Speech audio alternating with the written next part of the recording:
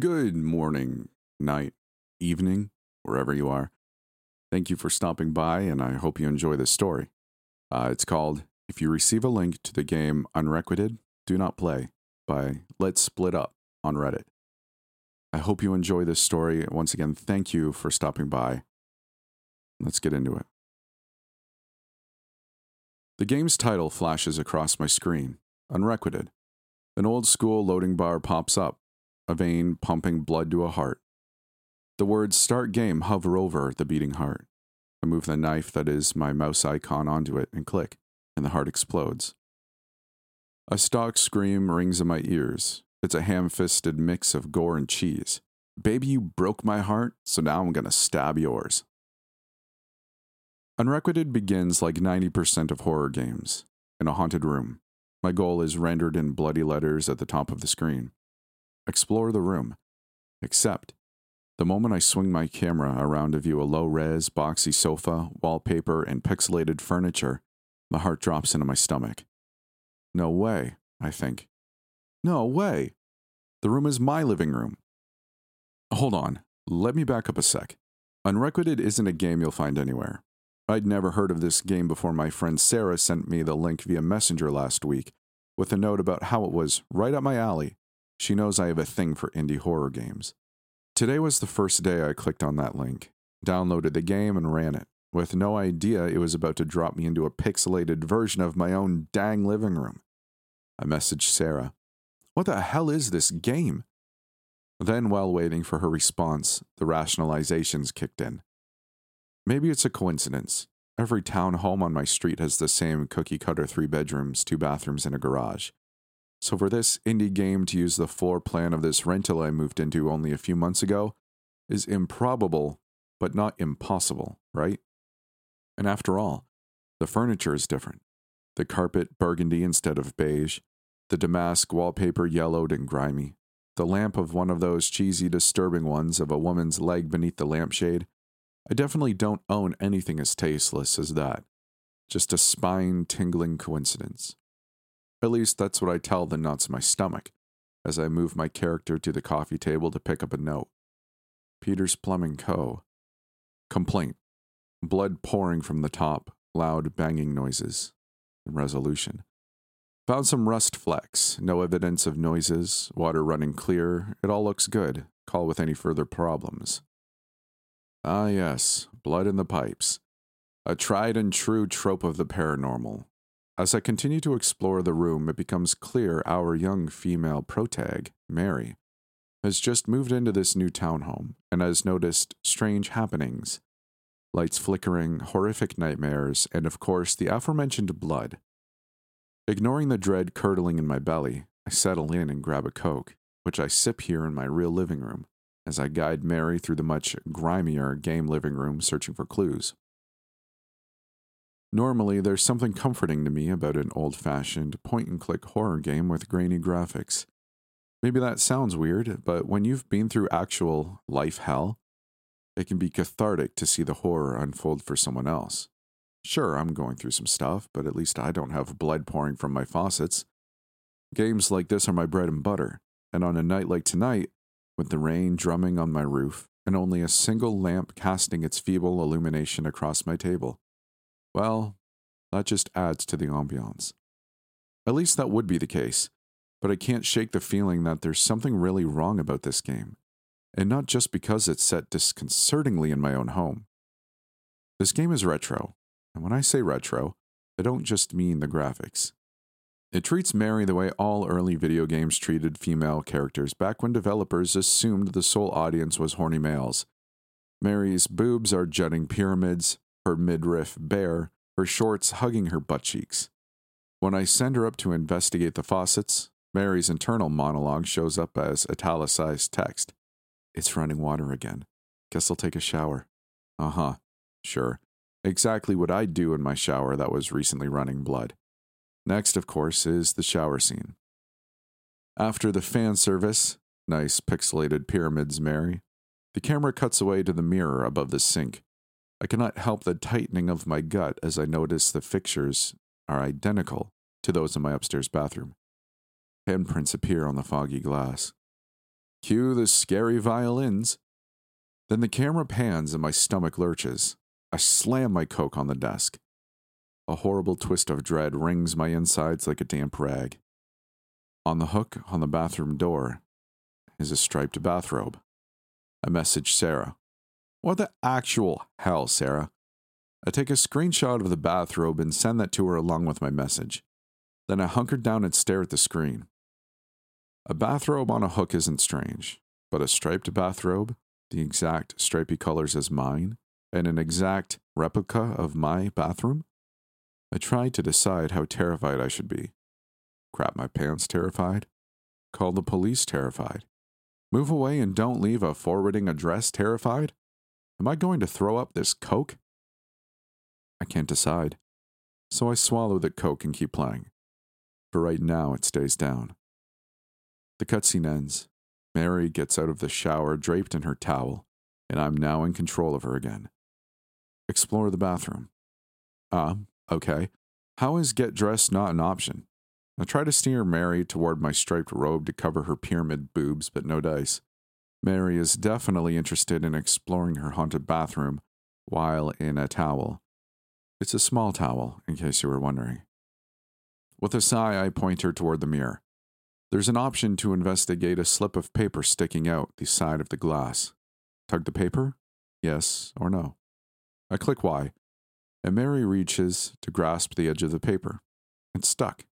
Excuse me while my heart rate spikes. This game is really getting to me. And as she pulls the edge of the mirror swings open. Behind it is a squarish hollow in the wall from which she withdraws the paper. The paper flashes up on screen, a bold handwritten scrawl. Mary, how could you abandon our love, our future? Don't you see we were meant to be together? And now I found you. I'll make sure we are together forever. When I exit out of the item menu, Mary's internal monologue pops up again. Brad? He killed himself last week. I can't believe it. Were those handprints Brad? Impossible. When did he write this? Okay, so let's parse this. Mary is being haunted by her ex, or her stalker, who killed himself over her rejection, and whose ghost is now hovering around her bathroom leaving handprints on the mirror. JFC, Mary. Why are you still in a dang towel? Quickly, I message Sarah. Where did you find this game? She hasn't logged into Messenger since last week, so I close Messenger and search my contacts for her cell number. I text, Sarah, that game you sent me is giving me serious flashbacks to that creep Josh. Where did you find this game? Then I sat there staring at the screen, willing Sarah to please answer. All the while, memories flash back into my consciousness. Josh, the quiet, skinny guy in the cubicle across the room from me, his eyes darting away whenever I'd look up to catch him staring. The weird notes left for me on my desk, until I asked to be transferred to a different department. And then, the signs he'd been around my house. Flowers on the doorstep, letters with no stamp or return address slipped into the mail slot. Messages on my phone. That blouse looks good on you. Or, just want to say orange is your color. Not trying to be creepy, just want to brighten your day. With a dang smiley face, while I'm choking on my breakfast cereal wondering which window he's peeping through, or whether he somehow has cameras on me. A ring left on my pillow was the last straw because it meant he'd been inside my bedroom. I packed up and moved, leaving no forwarding address. Now I copy the link of the game, send it to a former coworker with a single sentence. Is this Josh's handiwork? Then I grab a knife from the kitchen rack, tuck my laptop under my arm, and head upstairs. Goosebumps rise on my skin, even though I flick on every light in the house to chase away the shadows. I check the bedrooms, the closets, finally the bathroom. When I'm certain there is no one else here with me, I turn and face the mirror. It's just a game. There's nothing there. My heart slams in my chest as I reach for the edge of the mirror. My breaths come fast and shallow.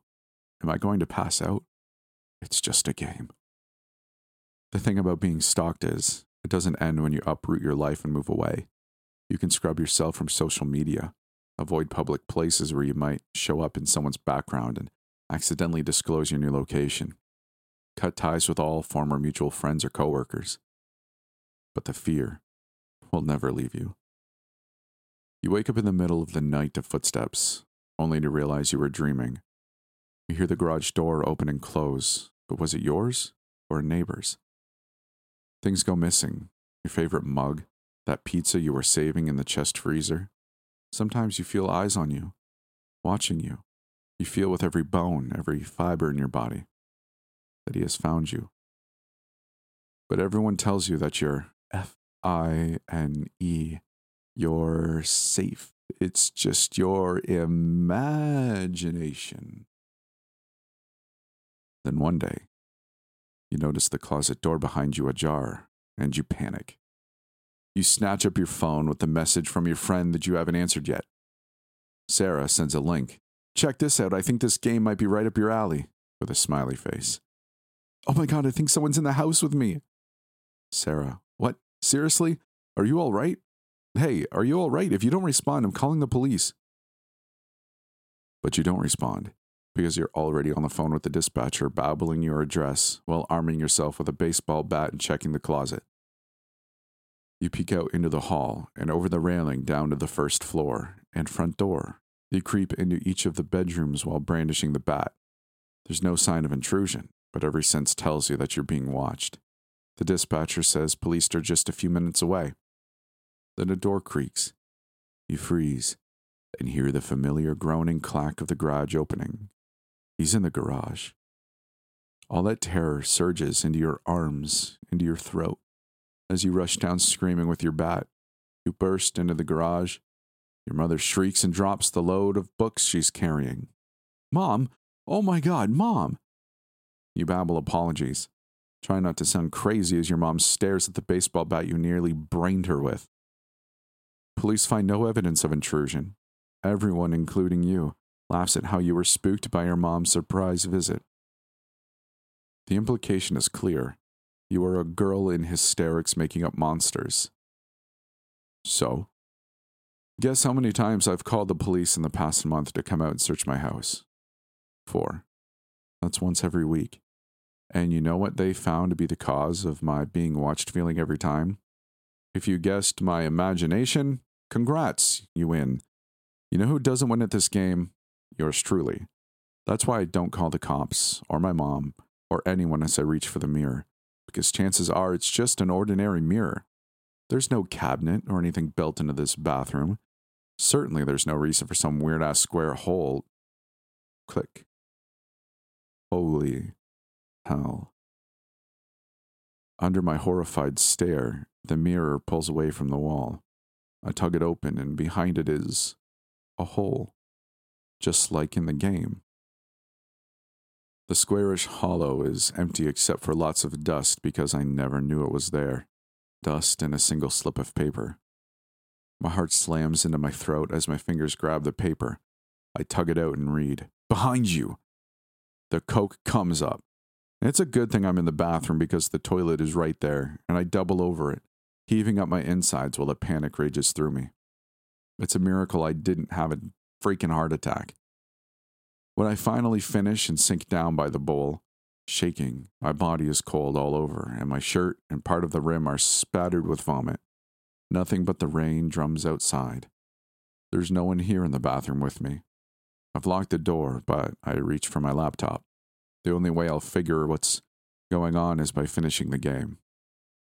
I direct Mary to leave the bathroom. The screen goes black. Then we're back in the living room again. Only now, it definitely is my living room. There's no ambiguity. Gone is the leg-shaped lamp, gone the boxy sofa. In their place are my lamp, my futon sofa, my coffee table and plant rack. A new note has appeared on the coffee table. I can't make Mary do anything else, so I have her investigate the note. It comes up on the screen in bold letters. "Congratulations, you've nearly completed Unrequited. I hope you enjoyed playing this game. I promised I'd find you, didn't I? I promised you would never be alone. And this little homage is the proof of my devotion. You aren't alone, my love. You're never alone. I'm always watching you. I've memorized everything about you, from your favorite cereal to your favorite color to that cute striped robe. I even know about that hole behind the mirror. Oh yes, it's real. Go look behind it. I've left you a surprise. Fade to black, then more text appears. From now on, we will be together forever. Fade to black, then one final line of text. But seriously, check the mirror. I look at the note in my hand with its scrawl of behind you. Look back at the black screen. There's no one here but me. You screwed up the timing, buddy, I muttered. The sudden buzz of my phone is like a siren shattering the silence. I jump, shrieking, and clap a hand in my mouth, sobbing. I close the laptop with its terrifying message. Then I pull out my phone. It's Sarah responding to my text. Sarah says, "What game?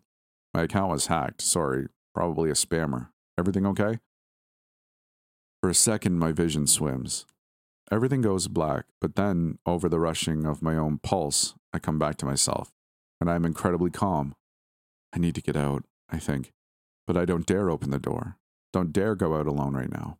Not because there's anyone here, but just because I can't bring myself to move. So I do what any child anywhere in the world does when afraid, even though it's nearly 1 a.m. I call Mom. Police found no evidence of anyone in my house when Mom called them later that night. I tried explaining about the note, how I'm certain I was meant to find it a week ago when Sarah texted me. From the behind you, it's pretty obvious Josh was planning to hide inside my home and lead out at the climactic moment. I suggested they search his computer, but the general feeling I got was that they were blowing me off. Also, the mutual office mate I texted let me know that Josh hasn't been to work recently, and in fact may have fled in fear of being caught after his plans went awry. But it no longer matters. I hired a moving company to take care of all of my things, and I'm staying with Mom until I relocate. There's one more important detail I haven't told anyone. Last week, when I scared my mom with the baseball bat, she brought all those boxes of books I had left at her place from the first time I moved because of Josh. I was too frazzled to deal with them, so we stacked them in the garage on the chest freezer. Mom saw how shaken I was and invited me to come stay with her for a few days. After she left, I messaged Sarah, whom I'd left hanging. Sarah texted me, "Hey, are you all right? If you don't respond, I'm calling the police." So I replied, "Everything's fine. Sorry for the freak out." I hit send, turned off the garage light, and then, just as I was heading inside, a faint ping caught my attention, a pale illumination behind the chest freezer. I could have checked, of course. It's possible that if someone really was inside my house and stupidly jumped into the chest freezer to get out of sight when the garage door went up with my mom's unexpected arrival, their phone might have tumbled from a back pocket and fallen behind the freezer. But, hypothetically speaking, if anyone did hop into that freezer, they weren't getting out from under those heavy boxes. So I didn't check. Thank you for making it all the way to the end of this story. I really hope you enjoyed it, and I hope to see you in the next one. Now, before you go, again, if you want to support the channel, you can do so by either following me on Twitter or maybe subscribing. You could even join my Discord if you want a chill community to hang with. And if you want to go even further than that, I do have channel memberships and a Patreon that I'm working on fleshing out, but they are there if you want to support the channel and support me. So I really appreciate you staying, and I hope to see you in the next one.